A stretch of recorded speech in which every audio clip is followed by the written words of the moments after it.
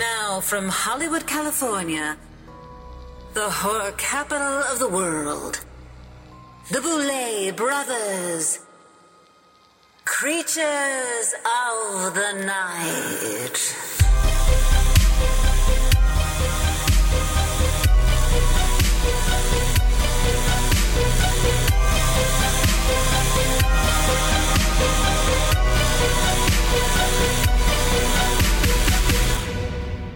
Good evening, my scrumptious little thralls, and welcome back to the wicked world of the Boulet Brothers, Creatures of the Night.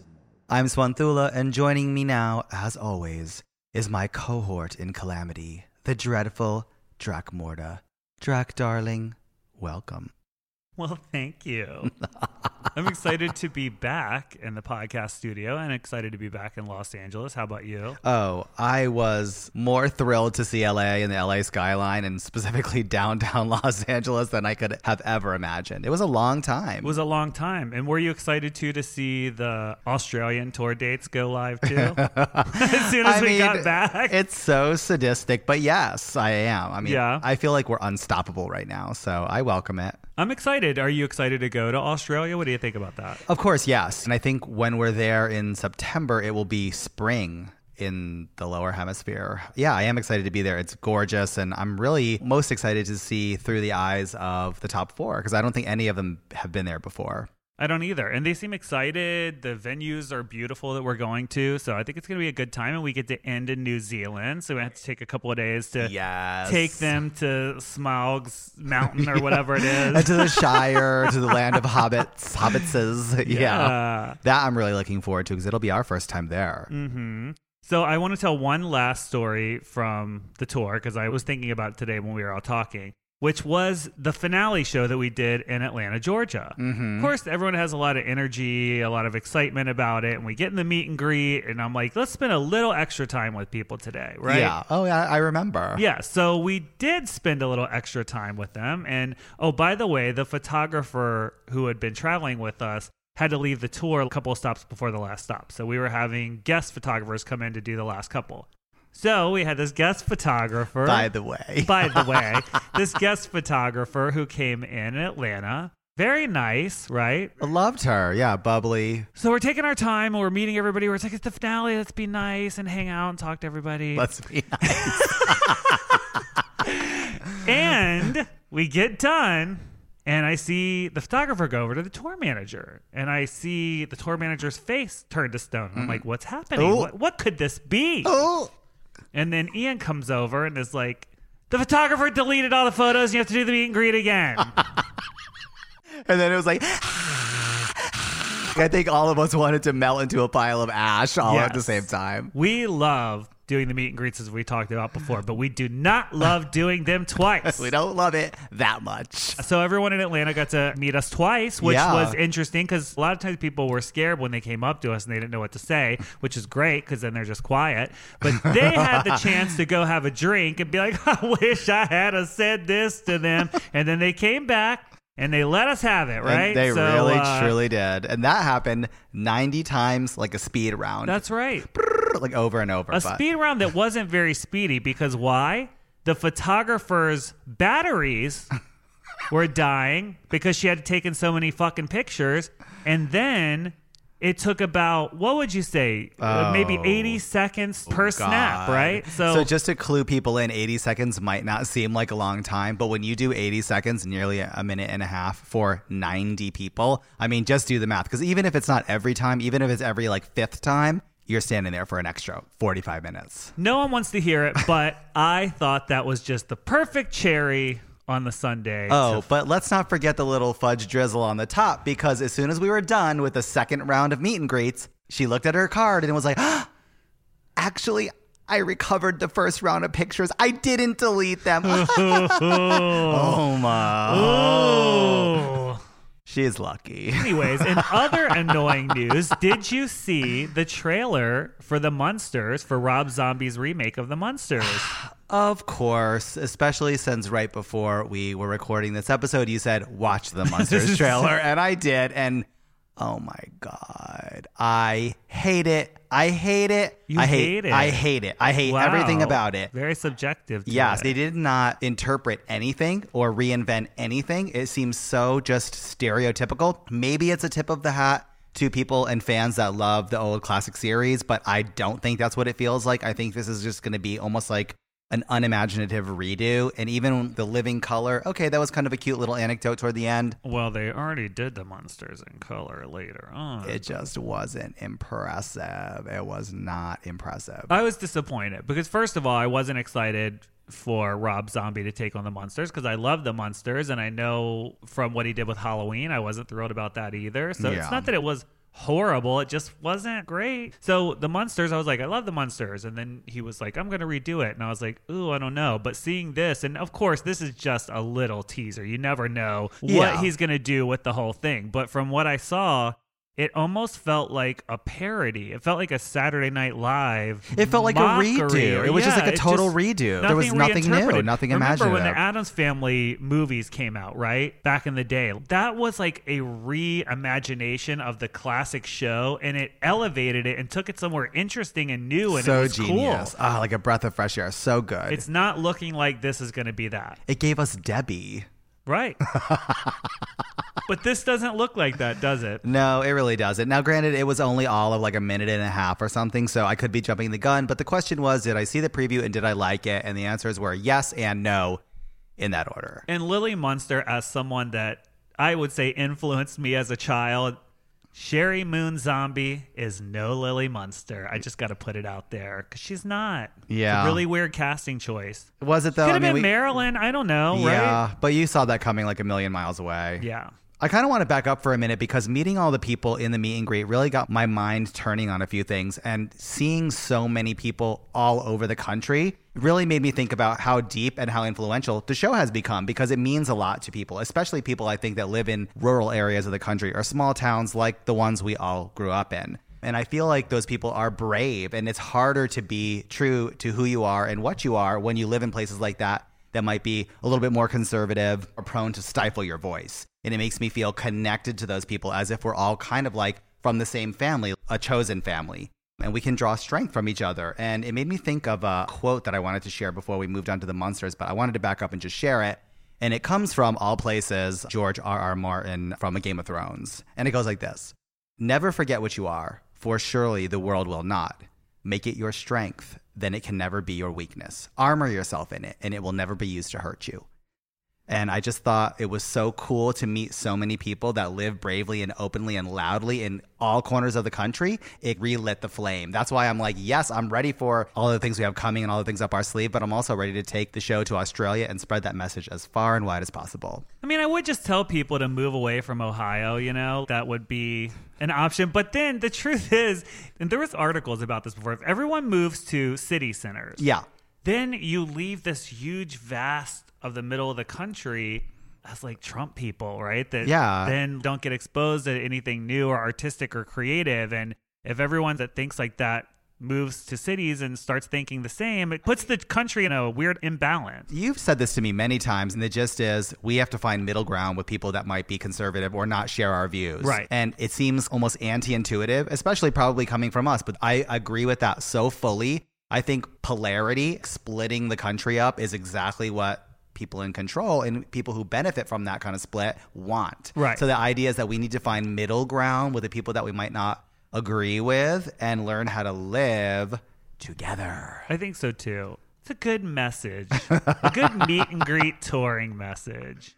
Absolutely. There's a bunch of cool merch from the tour too that's now available. So if people are interested in some new stuff, you can find it on our website. Yeah, I like a lot of the new t-shirt designs. There's some hoodies. There's a new fan. So yeah, if you're interested in Dragula swag, definitely go to the website and buy it all. Ching! I think it's time we welcome our co-host and co-producer to the podcast, Ms. Ian DeVogler. Ian, darling, welcome to the show. From small town Texas all the way to this big city center, it's me. Hi, how's it going? You were supposed to stay in Austin and influence all the straight people like Frankenfurter. Oh, I have been doing a lot of influencing when I was away in Austin, I'll tell you that. So you're just joining us after the tour. Yes. You took a detour to Texas before you came back. I did. I had to take a little bit of a hiatus back to the land of the eyes of Texas are all upon you, which is actually like a really scary place too. There's a lot of like creepy history in Texas. Yeah, and it's like super conservative, and then there's like a pocket of super liberal people. Yeah. Austin's a crazy place. I mean, not to just like dig into Austin, but it's like keep Austin weird. The city's animal is a bat. It's got lots of creepy vibes. Louisiana is there. Eva's there. Total freaks, total weirdos everywhere. I'm from there. But no, it's great to be home, honestly. I missed you guys. I missed the show. I miss seeing you too. You're making me think of the first time we went to Austin. That's where we met. Yeah. The three of us met in Austin. Yes, but I remember standing on that bridge because they're like, you will not believe the conclave of bats that fly from underneath this bridge each and every sunset. So I was like, oh my God, we have to, we have to be there. So I was literally with my like virtual popcorn, like ready for the bat cave to explode with bats. Zero. Not even one. I felt so sad on. I was like, wah, wah. I mean, what is it? They say like never work with children, never work with animals because they're so unpredictable. It is like that in Austin though, because sometimes you'll be like, Mama Diva, there's nothing. But then just like that, there are times where I have been in Austin and it's like, the sky is darkened with just the flutter of little mammalian wings. I wish. Well, it is good to be back. I'm glad you got to go to sow your familial oaths because now you're back here in your R's. Back to the salt. Yes. Ring the doorbell. I was like, open the door. I'm like, okay, it's like we just left the tour bus like 5 minutes ago. Totally. Oh my God. It was so weird though being home because I told you guys this in private, but I'll spill the tea. My sister was getting married and she was going to her dress fitting. And I had just gotten off the tour bus. I had flown for like 16 hours, some crazy travel day. And I'm sitting there all black with a black coffee and... With a black coffee. I'm sitting there with a black iced coffee wearing all black. And the woman who owns the shop is like, and so, Ian, what do you think of the dress? And I'm like... I have just been living in a complete bizarro gay world for so long. I have no thoughts on this, just vibes. She's beautiful, but I am a total alien here. Yeah. Like, where's the reveal? Where's the gag? I mean, where's the gag? Yeah, Is there a Totally. video? Does she have a video? Hi, we haven't gotten to the tearaway yet. Hello. Oh, I know. She's like, we put this veil on her. I'm like, right. And then she sits blood on the crowd. Right? Right? No? Oh, sorry. Like, I don't know. No one's wearing plastic, so it doesn't look like a tour to me. Who's the stage manager for this performance? Oh my God. I'm not battling someone. Wait a minute. So did you hear my recap of the Atlanta meet and greet? I did hear the recap, and I loved your impression of me, by the way. It was so, to quote you, ignominious. Because in my recollection, it was very much, you look over and you're like, what's happening? I'm like, she deleted all the photos. Pretty accurate. I could not Can't believe you it. believe I it? mean, my reaction instantly, I was like, you're fucking kidding me. Yeah, right. no, literally, oh my gosh. For listeners at home, I turned to Swan and I told her the photographer deleted all the photos. And she goes, no, you're kidding. Well, like, what is it? What is it? I was like, no, really, she deleted all the photos. And Swan face crack, like, what? Unbelievable. Definitely a first. Because people don't know at home that is our time to get ready for the show. Yeah. So it's not like they're going to push the show back. So we just have to sort of accept that, okay, this is going to be crazy. We're going to do the meet and greet again. And you know what?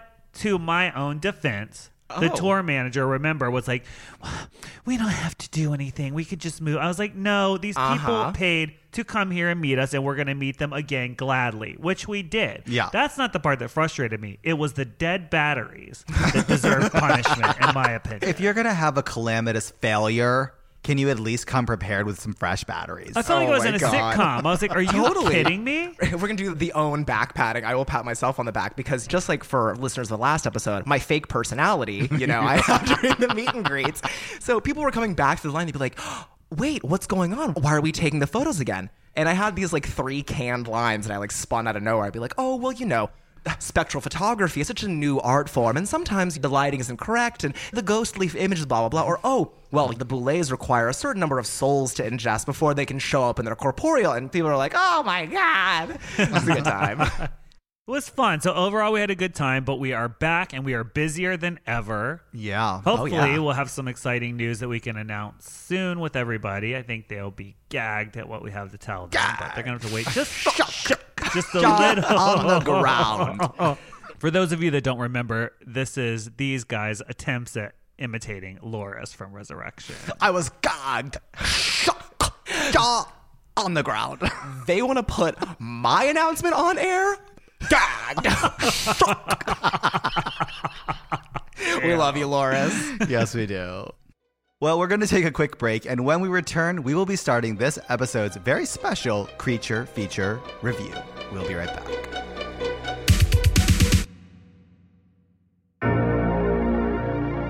Attention, misfits, mutants, and outcasts. The Boulay Brothers want you to join the cult now by visiting BoulayBrothersDragula.com, where everything from the world of the Boulay Brothers can be found. Be sure to sign up for the newsletter for insider updates, learn more about upcoming projects, and access tons of Boulay Brothers and Boulay Brothers Dragula exclusive merchandise. Visit us now at BoulayBrothersDragula.com. Do it or die.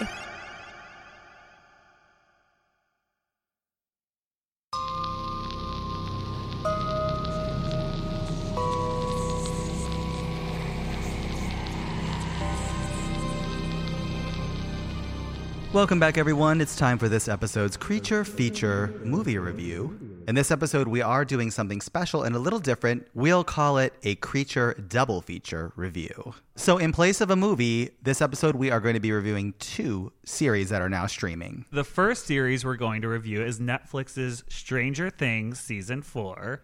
At least the first half anyways, which has been out for a little while. But we wanted to get a review of it out there before the second half comes out, which is either out now or will be out any day by the time the podcast comes out. Mm-hmm. Before we dig into the review, I'm going to first use my 11 powers to banish Ian to the Upside Down, which I'm doing right now. Okay, great. So Ian is now at the bottom of Barb's pool with a tentacle coming out of his mouth, and he will stay there for the entire review. Because why? Because he didn't watch the show. And picture has been painted, and I don't think Ian is going to have a problem with that, like, at all. I think he likes it. I think he likes it too. All right, so let me just round up what happened on this first half of the season. Okay. So basically, a new threat is introduced. We're done with the Demogorgon, and now we have this new villain named Vecna, who is killing children in Hawkins. Like in every season, all the Stranger Things kids and friends are coming together and trying to find out who Vecna is and trying to stop him. Long story short, it turns out that Vecna is actually another kid with mind powers who grew up in the lab with Eleven back when they were children. He turned evil and killed a bunch of the other kids and guards, and then he had a battle with Eleven in the lab, and Eleven used her powers to defeat him and inadvertently opened up the first doorway to the Upside Down. Mm-hmm. So here we are now, halfway through season 4, and we're discovering that it is Eleven's fault the whole time. And just a reminder, Ian is there right now. We're going to check on him a little later. Yeah. So let's talk about this, because we've been watching Stranger Things since the beginning. Yeah. What did you think of this first half of the season overall? Well, I want to back up 2 paces and say I heard so much hype about this before I was able to watch. And I binged pretty recently, but so much of it was, oh, it's overblown. It's just kind of ruined, a result of bloated budgets, and they made it too big. But, and I'm so happy about this, I couldn't disagree more. I really loved it. It pulled me right back into Hawkins in the 80s and all of the references that make to the things that I love, like the soundscape, video games, the culture, the clothes, D&D. For me, it was super fun. I think it was super fun too, but one of the things I had a problem with was how separate everything was, right? So you had half the kids in California, half of them still in Hawkins, and then there's the whole other storyline of them going to Russia. Yeah. So it was very broken up. It just took until the very end, basically, for them all to come back together. So I felt that made it a little disjointed. I guess it didn't bother me. In fact, I found some kind of interest, too, because characters like Mike and Will sort of faded to the background. Let's be real. We've seen enough of them. But people like Max and Steve and Dustin really came to the foreground, and you got to know these sort of peripheral characters a lot more deeply, and I enjoyed that. Like, especially Max. Like, I thought she was great. There's kind of like 3 storylines happening, right? There's like the Hellfire Club and the murders in the town, and then there's Eleven going back to the secret facility and the whole Vecna thing. Sure. And then there's Joyce, Murray, and Hopper and Russia. So what are you thinking is standing out? Look, I'm a Gemini queen. My mind can handle it all. I like it all. It's a fun ride for me. When I switch gears to Russia, I'm like, yes. Oh my God, I love all this violence and the monsters, all this brutality. And some of the comedy, maybe I could have done without. It actually was a little bit Disneyfied through certain episodes. And I think certain segments of the show got a little off of the voice of Stranger Things, or at least the voice I was used to. But when we switched gears to Russia, I was very interested in that. When we switched gears back to the flashbacks of Eleven kind of going back to her childhood and remembering all that trauma, that was really engrossing too. And I love the current timeline. So I guess this season was made for someone like me because it was easy for me and almost enjoyable for me to pay attention to the three different storylines. Yeah, I feel like tonally it's three very different things because the whole Russia storyline is very gritty and dark. Yeah. And then you kind of pair that against the kids trying to figure out who the killer is, and they go to, I forget, the nerd girlfriend's house in Salt Lake City. And that was just ridiculous. Where we went total it was basically Disney goon town. Exactly. But yeah, That's why it's like tonally, it's kind of all over the place a little bit, right? Yeah, I could definitely agree with that. Yeah. But what did you think of the three storylines? Did you have a favorite, or what are your feelings? Probably the whole Hellfire Club part I thought was the most interesting. When they were trying to figure out who was killing everyone else in town, and they didn't know it was Vecna, obviously. The police and everyone think it's one of them. Well, then that brings us to the introduction of a new character. And to me, it's perfect because everyone knows a kid exactly like Eddie Munson, who's basically, for lack of better terms, he's like a rock and roll headbanger loser who's head of the Hellfire Club and is the dungeon master in all the D&D games. So if you're a nerd, this is your high priest, basically. Mm-hmm. Doesn't everybody kind of... I mean, I knew multiple people. Like, he lives in every town, right? It's like so good. That's what I think Stranger Things does very well, is they create these characters that everyone can relate to. Because it seems like everyone has these people in their town. Everybody had a Barb. They messed up by killing her in the first episode, obviously, or the first season. Barb is your queen. Barb should be the star of Stranger Things, in my opinion. And so I had two predictions, right? Mm-hmm. My first prediction was that they were going to flip the script, even though they were trying to make you think 11 killed everybody in that lab. I thought that they were going to, in the end, say that she didn't do it. You and did. They did. You said that consistently throughout. And then I also said that we would see Barb again, and we did. Well, we saw her carcass. we saw her corpse. But at least they showed her again. Not so they quite did show the incarnation we were thinking, but maybe the one we deserved. Well, do you think she's going to come back by the end or not? She did come back. I mean, come back like alive. No. You think she's done? She's done. So you think truthfully, they just she's been done for seasons. Yeah, but why would they show her again? They showed her again so we would have somewhere to send Ian, because it was Barb's pool, and that's where her corpse was. Let's check on Ian. Ian, are you there? Hello? Hello? Swan? Drac? There's some frumpy girl's corpse down here, and I can hear Nancy and hello? Close it back. He's Close fine. it back. He's fine. You have a whole other series to review, so I don't want to take too much time on Stranger Things. But what did you think about Robert Englund as Victor Creed? They brought Freddy to Stranger Things, and then... right? I mean, what a treat, right? It was so cool to see Robert Englund back on screen, especially in the horror series. That's one thing I will say. The first half of season 4 of Stranger Things reminded me that this series sits squarely in the world of horror. It was scary. It was dark themes. When we saw them on the Upside Down for the first time, it was very Dungeons and Dragons, like fighting those bat monsters, and the landscape was so terrifying and dark. It was so cool. And then when we got to the scene where Robert Englund was introduced to the series, I'm like, this is getting so good. But it really wasn't. No. The character was so weak. It was flimsy. Yeah. It was almost stupid. I'm it like, you really wasted was a it. waste. I thought he was going to be like the big bad. I thought he was going to be Vecna. He was going to be like the villain. You know? Like a keystone to the whole story, but it was kind of nothing. Like, why did they even bother? Yeah. And it was convoluted. Like, just to get into the minutia, Vecna will break his victims' bodies and rip out their eyes as they're floating like 10 feet off the ground. Really grisly stuff. And then when you see Victor Creed, you see this character, Robert Englund's character, he's blinded. So you're like, ooh, did he get kind of half attacked by Vecna and escape the kill? But no, he goes on to explain some ridiculous story how he tried to take his own life by picking up glass and stabbing out his own eyes. Who would try to do that? It's so unbelievable. Wasn't that the thing? They were like blind or something like that the first people. That was the way Vecna was taking his victims. Yeah, he would kill them it and rip out almost their seems like eyes. they did the special effects on him, and then they were like, "Ooh, This look good. They're We like, have to- I don't know. We need to change the script. And then they were like, well, we already did the special effects on him. And they're like, I don't know. Just make him explain it somehow. We'll fix it in post. That VO. was weird. Let's do a VO.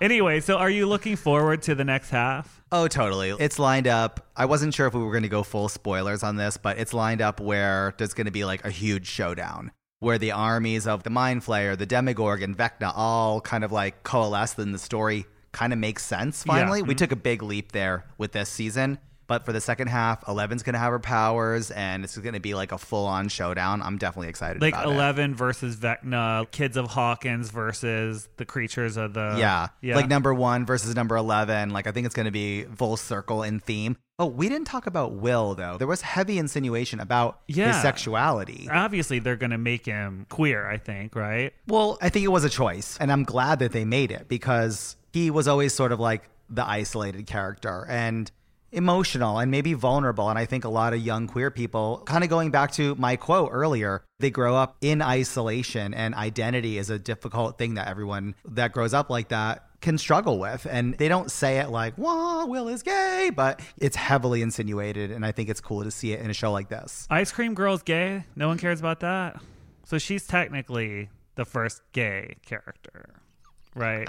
Not Ice Cream Girl. It's true. Okay. She is. No, she is. Yeah. She was a lesbian, and you could tell last season, and no one cared. But now that Will's gay, it's going to be all about him. I guess that's true. But I think people are more connected to Will because this was a main character and such a pivotal character from the first season of the show.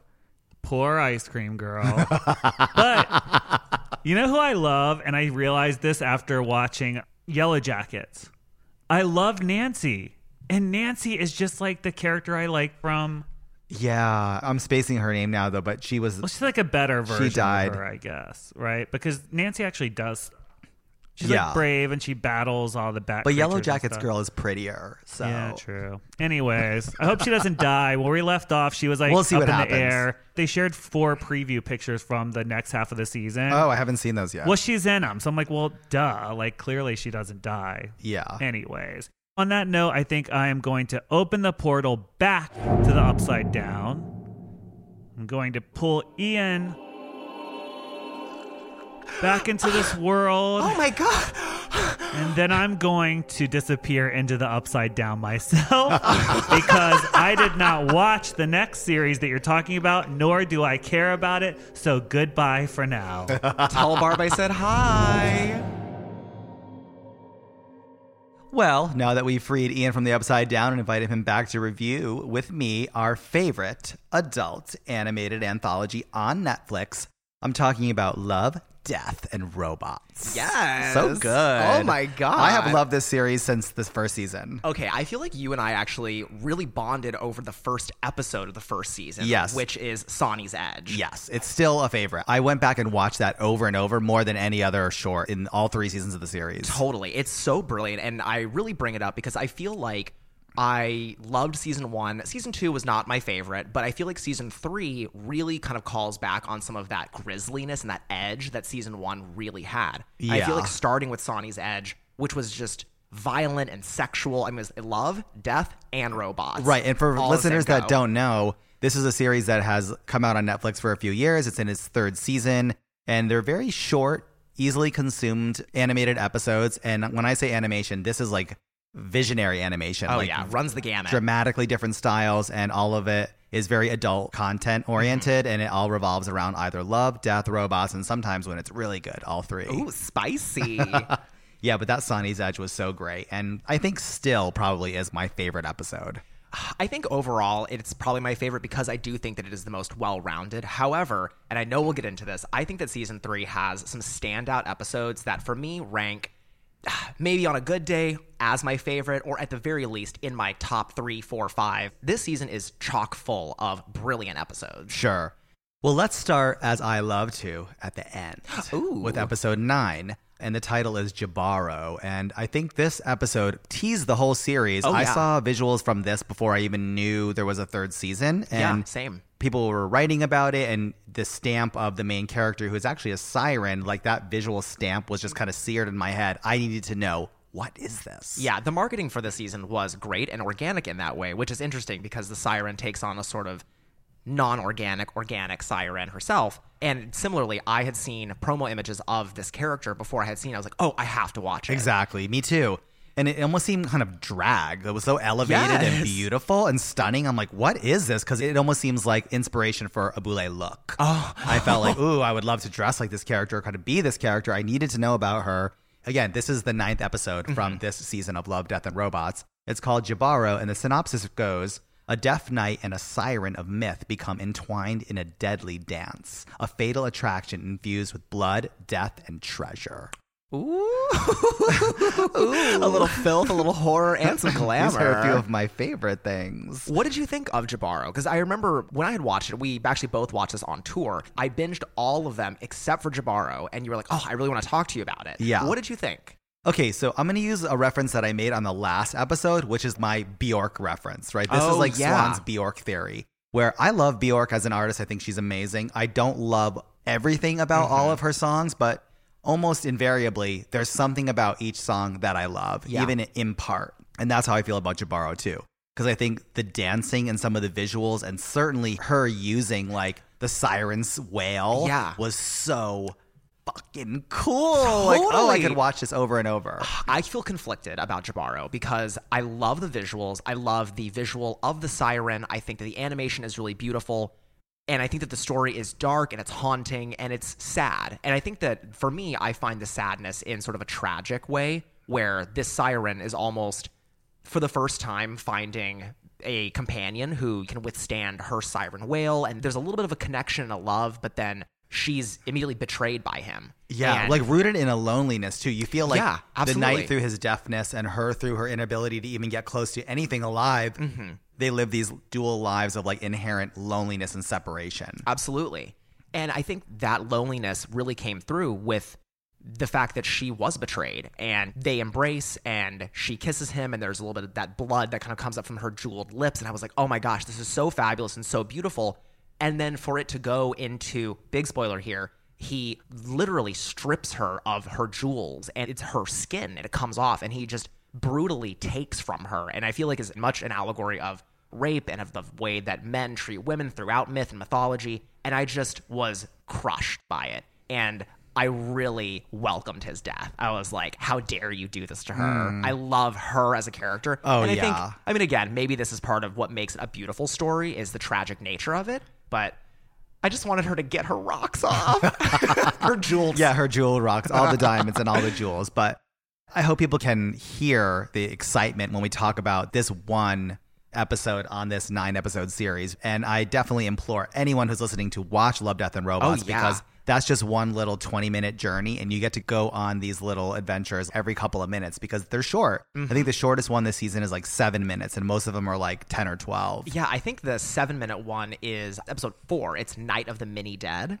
It's the story of a zombie apocalypse told in miniature. Yeah, I love this too. You see it, and it's almost seen from like, oh God, I can't think of the gaming platform. Like a Diablo, like isometric top down. Exactly. Yeah. You're looking down and you see like this little like couple who go and have sex in a graveyard and defile the church. And from that, an entire zombie apocalypse culminating in the destruction of the world, all within 7 minutes. Totally. So fun. I love this short specifically because I feel like there aren't a lot of humorous shorts in this season, which I know that we have gone back and forth, humor and horror, when they mix and how do they work. And I thought it actually did mix very well here. And one of the things that I just found so funny is the couple comes up and they're in the graveyard and then they start to have sex. And of course, it's pan back. You can't really see anything. But what you can experience is the sound. And it's like...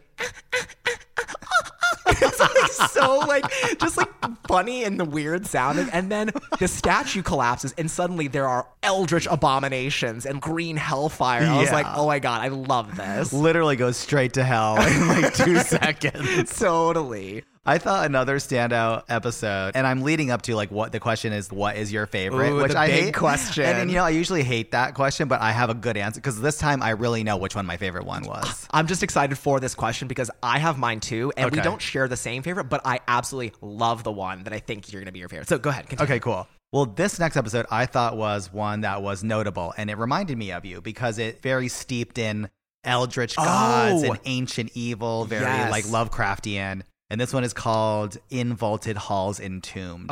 Yeah. And the synopsis goes, deep in the mountains of Afghanistan, a squad of Special Forces soldiers has the dangerous job of recovering a hostage held by terrorists. But the evil they encounter as they venture deep underground is far more ancient and terrifying. I love this episode. Yeah. Not my favorite, but still one of the best of the series, I thought. Yeah. And I really love the animation style they use because this one has almost a more realistic style of animation, and they used actors like Joe Manganiello, I'm so sorry if I've butchered his name, who played Alcide from the True Blood series. Oh, okay. Yeah, he's the lead, and he did all the motion capture work, and when I saw him, I was like, oh my god, the animation is so on. Like, I was like, it looks just like him. This animation compared to what is going to be the one that I talk about for my favorite are so drastically different. It reminded me again why I love this series, because the animation is so varied. Well, this particular story I love too because it takes you from this military operation into the world of ancient chain gods, like mind-controlling lesser beings, which of course is a human, and just kind of influencing from the wasteland of the desert underground. Like this was like so evocative. It lit my imagination on fire, which is why I love Death, and Robots. Absolutely. And it's so fun. And I love that you thought of me for this because I realized that I know this about myself, but I realize that I talk about it all the time. Obsessed. I love eldritch horror. I love cosmic horror. I love Lovecraft. And I went home and my sister was like, oh, well, you know, Lovecraft, you love him, right? And I was like, okay, your reputation precede you. Totally. Yeah, so I think it's time to come to my favorite episode, for those of you that are interested. It's episode 2 of the series. It's called Bad Traveling. Yes. Oh, my God. Go in, Generally, maybe with the exception of Sonny's Edge, because that was the first episode of season 1, and that is so good. I think seasons 2 and 3, they started with these little kind of robots, like 3 robots, and then it's these little anecdotal stories, and they're kind of cutesy, and that's fine, but it's not for me to follow up this season's little 3 robot story with this. The synopsis reads, release the Thanapod. A ship's crew member sailing an alien ocean strikes a deal with a ravenous monster of the deep.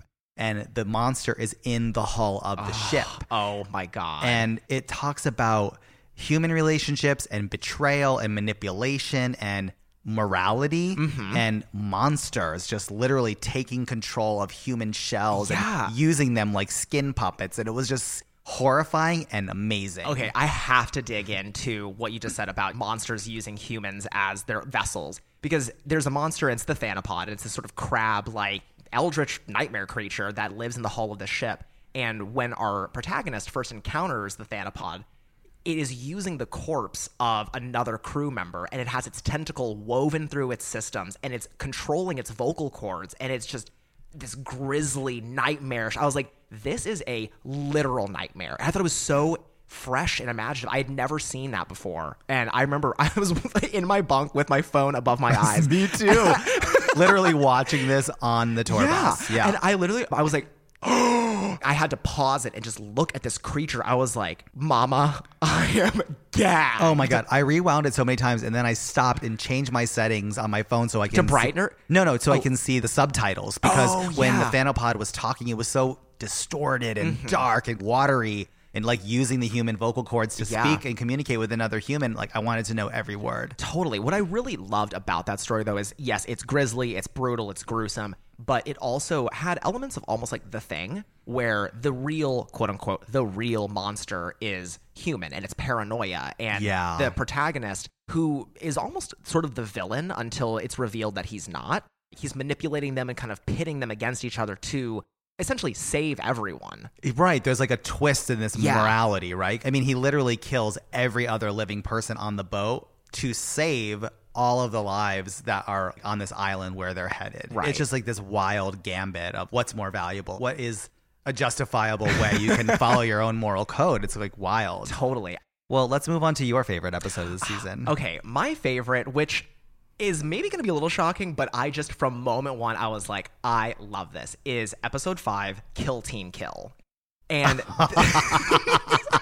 and it has nothing to do with a giant mechanical bear, does it? Clock diva. Giant mechanical bear with huge titanium arachnid flesh-rending claws. The synopsis for Kill Team Kill is U.S. Special Forces are trained to neutralize any threat, even a cybernetic killing machine created by the CIA. Their secret weapon, a sense of humor.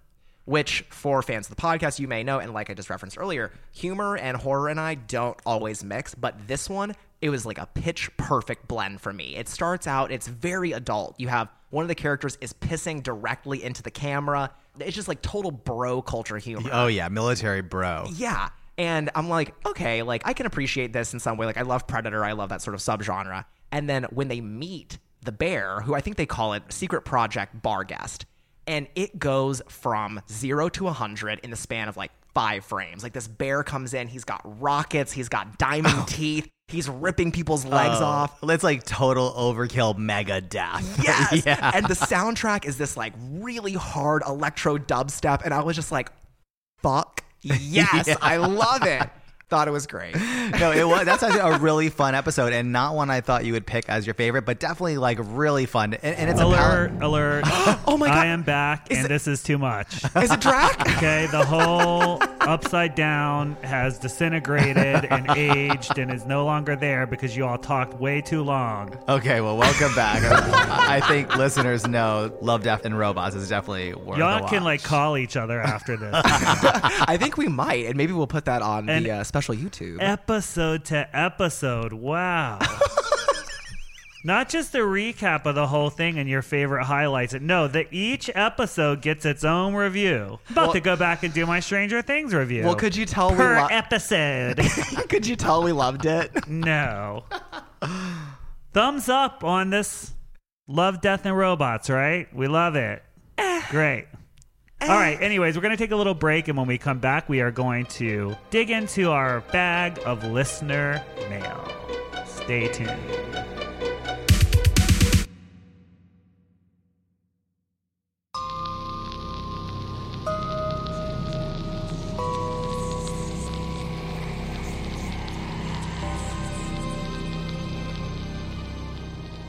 All right, we are back and ready to answer all of your listener questions. Ian, will you do the honors?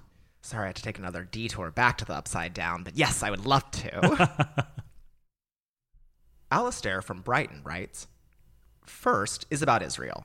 He's the most traditionally masculine-coded person on the Boulet Brothers Dragula, but he never says a word. Was this a deliberate choice for him to not speak so as to elevate other non-masculine voices? Or is he just shy? I think in the Boulet Brothers universe, we like to flip the script of gender, right? So a lot of times in movies, especially like horror movies in the 80s and stuff, you see women as props or women as objectified appendages of the men or objects of the men. So we really want to flip that in our world and make it to where that's what the men are. So the men are objectified and we sort of don't let them talk. None of the men on our show talk, all of our manservants or whatever you call them, and we dispose of them easily. We rip them up and kill them and whatever. And so that's sort of the reason for that. As it should be. Just as it should. Why does Ian get to talk, though? I was actually just going to say, if I may, which I think is interesting. In season 2, I am kind of one of the de facto manservant characters. There's Sean Morales, there's Israel. But I don't know. I like to think there's some mythology where maybe that version of me was killed. You guys made a new one in the lab, and you're like, okay, maybe your talents are better served elsewhere. Look, I've been splicing alchemical DNA in the basement for years, and you're one of my greatest successes. He's the first male on the show that can speak without being offensive. Which brings me to one of my favorite things that people brought up a lot from the tour. When people would kind of start to be like, oh, we know you. Someone was like, oh, let's rip her fucking throat out. Yeah. Which is truly one of my favorite things. Ian is a Transylvanian like we are. That's what it is. It's true. Brian from Cleveland asks, I want to first thank you for creating this fantastic, dark, and twisted space. My question for you all is for previous and or future exterminations on the Boulet Brothers Dragula, what inspires you most? I think what's going to get the most shock out of the competitor and then also the crowd. Like, that's really what it's all about, right? We want to show these drag artists doing crazy things that are shocking to see happen on TV, and that's the main motivator, really. Fear, the unexpected, torture, etc., etc. Sophia from Washington, D.C. asks, I'm not sure if you've all been keeping up with Texas lawmakers' attempts to make it illegal for minors to attend drag shows, which got me thinking. Politicians' whack-ass priorities aside, do you think there is space for children to attend certain drag events? Is opening the scene up to children defanging drag, or could it normalize the art form? All right, so obviously this has come up a couple of times. I've seen it on social media. We haven't said anything about it yet. So here's what I really think. I think this is a giant distraction. This is just another big red flag for people like Marjorie Taylor Greene or whatever her name is to sort of reinforce that she is the most conservative of all conservatives. Yeah. And that's what it is. It's like, does she really care? Probably not. Maybe on some level she does, but it's just an opportunity for her to once again cause a big shitstorm on Twitter. I completely agree. And my short answer is not all drag shows are appropriate for children, just like not all shows are appropriate for children, or painters, or artists, or songs, or movies. It's at the discretion of their parent or caretaker. It's not just inherently anti-children because it is a drag show. I'm sure that there are plenty of drag shows that children would love to see. It would bring them joy and be creative and something really inspiring, but not all of them. There seems to be something hypocritical about it, I'll say, because there's certainly, let's say cheerleaders at a football game. Sometimes they're dressed pretty scandalously. Is it a sex thing? What is it that they have an issue with? Because if it's that, you should have a problem with a lot of different things in the media. Totally. And I think that you're hitting on exactly the point. Is it's not about what the people are wearing. It's not about what they look like. It's about the fact that they're queer. It's about the fact that children are susceptible to gay people infecting them with their poisonous gay minds and just stuff like that. It's like a rhetoric that's as old as time, where these lawmakers are like, oh, don't look at this gun violence over here. Instead, look at the damaging ways that gay people can turn our children gay, as if it's some sort of, one, real, and two, a thing to be concerned with. I think the universe on a daily basis that I'm queer. I think about being grateful for being queer as much as Ian thinks about Martyrs, which is every day. Literally every day. And honestly, and that's my one for the day. I'm going to drive home tonight and I'm going to be like, damn, Martyrs, mama, French extremism. Okay, but I think that's actually an interesting example of what you had said. I think that there are certain drag shows, like there are certain horror movies, that I think are perfectly suitable for children. And I think that it's stupid to say, oh, de facto, you can't have any children at any drag shows. I'm like, okay, if there's drag happening at the park and some artist is just doing a death drop in a shiny leotard, great, work. But then there are also horror films like Martyrs, and I'm like, not for children at all. Do not show that. And even, when we were on tour, I saw two sides of the same coin. There was one show where a parent brought their child, and their child was, I think, maybe 13 or even younger than maybe 11. They were like, my kid is very mature. We talk about this kind of content. We talk about the art form, and they can handle it. And then I met another parent that was like, oh, my kid's 14, but I don't know if this is appropriate. I don't know what they're going to see. And I feel like you have to have a level of discretion when it comes to those sorts of things. But just to say children shouldn't be allowed to see drag shows, I'm like, fuck off. It's ridiculous. Traditionally, back in the day at least, drag was usually performed in adult spaces. Drag was performed in queer clubs, and it was very wrong, very raunchy, and not really appropriate for kids. And I live. Right, yeah, because it was totally. queer performance art, Yes. right? You would use it to speak about things like AIDS or hookup culture or just ways to express yourself, because queer people back then couldn't just express themselves on the street. Like today is different. But then it was like you would get together and be wrong and be obnoxious and turn your queerness to level 10. Yeah. And so I could kind of get that. Yeah, okay, maybe that's not really appropriate for kids, right? Yeah. But there is something about representation that's like, hey, expressing yourself is a good thing if you're a queer person. And so in that way, I think it's good. I guess it could go either way, right? Well, I think seeing drag scares the shit out of a lot of straight people and a lot of conservative people. Scares the shit out of me. Some of it's bad. I mean, it is Some of it is bad. really horrifying. Especially the kind they're talking You're about right. that's intended for kids. Like Top 40. Maybe they shouldn't. I mean, maybe they shouldn't let kids see that, because It's they're going to true. think that that's what drag is. Yeah. They're like, yes, mama, God. Don't mock Ian like that. Like, damn, 2 Ian impressions and what? You know what? Find me in the upside down with a tentacle in my mouth. Okay. So listen, Right? No, what that's I'm what they're saying, going to think. no, is that 100%. that's good drag. But so listen, maybe we should get know. with the Republicans Someone and is ban going to take that kids so from out of watching context, drag. Diva. that is beyond. I think drag put in the face of someone who's conservative, let's say a Republican, scares the shit out of them because it makes them face things like queerness, gender identity, just clothing in general, and sexuality. Like, these are all things that we're kind of programmed to veer away from in a conservative society. And if you don't fall within the very black and white sort of binary rules, you freak the shit out of everybody, the church, your parents, conservative people. So I'm going to wrap this up in a tweet. I did not send this tweet, and I should have. Oh, the drafts of the Boulay Brothers Twitter. This thing you don't want it. So here it is. Marjorie Taylor Greene says, I'm introducing a bill to make it illegal for children to be exposed to drag queen performances. And I retweeted it with a quote and said, I'm introducing a bill to make it illegal for people who can't pass a basic IQ test to be disqualified from serving in Congress. Oh, and seriously, where are our priorities here? People need health care. They need jobs. They need money. They need security. Nobody cares. You think these people are at home? They didn't think about a drag queen show before she opened her big mouth. They were like, I voted for you so you could go and do something to make my life better, not to sit up there and look like a clown talking about drag queens. Distracting everybody left and right while the world is literally going to hell in a handbasket. Hell in a handbasket. I see that drag show. Read, Let's Mama move God. on. Let's move on. Anyway, yes, Mama, work, girl. Georgina from London writes, I recently watched the Rocky Horror Picture Show and noticed various things you've referenced or paid homage to.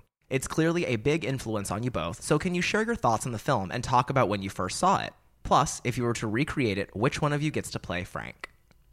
If we recreate it, it'll probably be a prequel. Yeah. And we'll be ourselves. We're not going to play Frank because we're representatives of the planetary system of Transylvania. We're transsexual, exactly. So when I first saw it, I was like, what the absolute fuck is this movie? Because it was so silly, but then it was talking about aliens, and everyone had like gothic Julia Fox makeup on, and I don't know what was happening, right? And then she had an afro too. I was like, I don't know what is happening. There was like gold lame hot shorts and like white dildo levers, and then, yeah, all the levers were dildos. I was like, I mean, what is going on? There was like cross dressers having sex with men and women, and parties with old guys in wheelchairs in a rainy Victorian castle. Suddenly, Meatloaf is dead under the table. Diva. And seriously, I was like, this reminds me of me and my friends on a much different level. And I was like, I like this movie. Yeah. Because my friends were weird. They were just as weird as all those characters. And I was like, it makes sense. Yeah, it was everything. I loved it. That. Groundbreaking, right? There's nothing like it. It's so silly and just like you don't give a shit. Kind of like if you just made something up as a joke and you just were like, let's make a movie out of it. And then you had like 4 or 5 seasons of it. Yeah. And a spinoff. Oh my God. I would also like to say, if you guys do make a prequel, I don't know how it will happen, but I still want to be Janet. Oh no. Brad! Rocky! Mr. Scott! Janet? Red from Tennessee writes, I want to inquire as to your best advice for a non-binary, AFAB, little drag prince fledgling who not only just came out at 45 years old, hooray for horrific religious cult trauma and red state culture, but recently gained an interest in performing, quote, horror drag. What is the one most helpful thing you could share with me as I close in on 50 and jump into the drag pool? Pick new music. If you're 50, nobody wants to hear the music that you like. Pick a song that's been made in the past 5 years so that you don't get booed off the stage. And don't use fake blood. It's the easy go-to, and it annoys everyone else that you're performing with. Yeah, that's true. That's an unseen aspect of performing in a show that features horror drag, because if you go after someone who has like liquids, liquid gags, stage blood, I mean, be aware that people will come out after you and they might have gorgeous, expensive gowns and things that they don't want blood dripping all over. It's definitely a hazard to be avoided. What's your advice for a fledgling 50-year-old drag artist? Your age doesn't faze me at all. It's your access to practice and stages. Like, how often can you get in front of an audience and perform? Because for me, that is when drag really is at its best, when it comes alive literally in front of an audience and that shared experience. So oftentimes, like, AFAB performers or drag kings or non-traditional drag artists don't have a lot of stages to perform on, and that's why we've created a lot of the clubs and events that we have because we love to celebrate it as much as we can. That reminds me, I think I'm going to go back. My best advice for you to be to join a local theater group and learn how to perform and how to have stage presence and charisma. Because then when you come out on stage at your first drag show, you're going to kill it. Because that's what it takes. Like, of course, you have to look good and have good makeup and costumes and stuff, but you really have to have the confidence to sell it. That's what drag is all about. The best drag artists I can think of don't care what anyone think of them. You can tell they love what they are doing and they love themselves 100%. So that would be my advice. Adram Card from California writes, do Ian and Swan ever feel weird? Because even though they are both great, they have to be around Drac, who is mostly right all the time. I've never thought about that before. Wow, Adram Card. Adram Card. What an interesting... I know. It feels like a name seeped in history. Like, no, they're probably just a nerd. Oh, total Probably goon. just a total goonette nerd with no Big friends goonette. who think they know us because they just listen. Big old goonette listening to the podcast. Drac, what do you think? Drac That Morta. sounds kind of smart to me. Drac Morta, what do you think about Adram Card's question? Sounds kind of smart to me. Let's move on. There's only a one-word answer, and it's the only answer anyone would need. Alagard. No. I hate that. I hate that. But it's so bad. It's the only word the spirits know.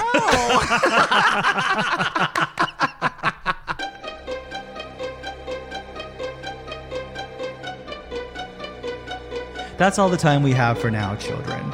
We'll see you back here on the next episode of Boulet Brothers Creatures of the Night. Thanks for listening. The Boulet Brothers Creatures of the Night is a Dread Central production, hosted by the Boulet Brothers with their co-host and producer, Ian DeVogler. Engineered and mixed by Carlos Bueno, with music by Neuron Spector.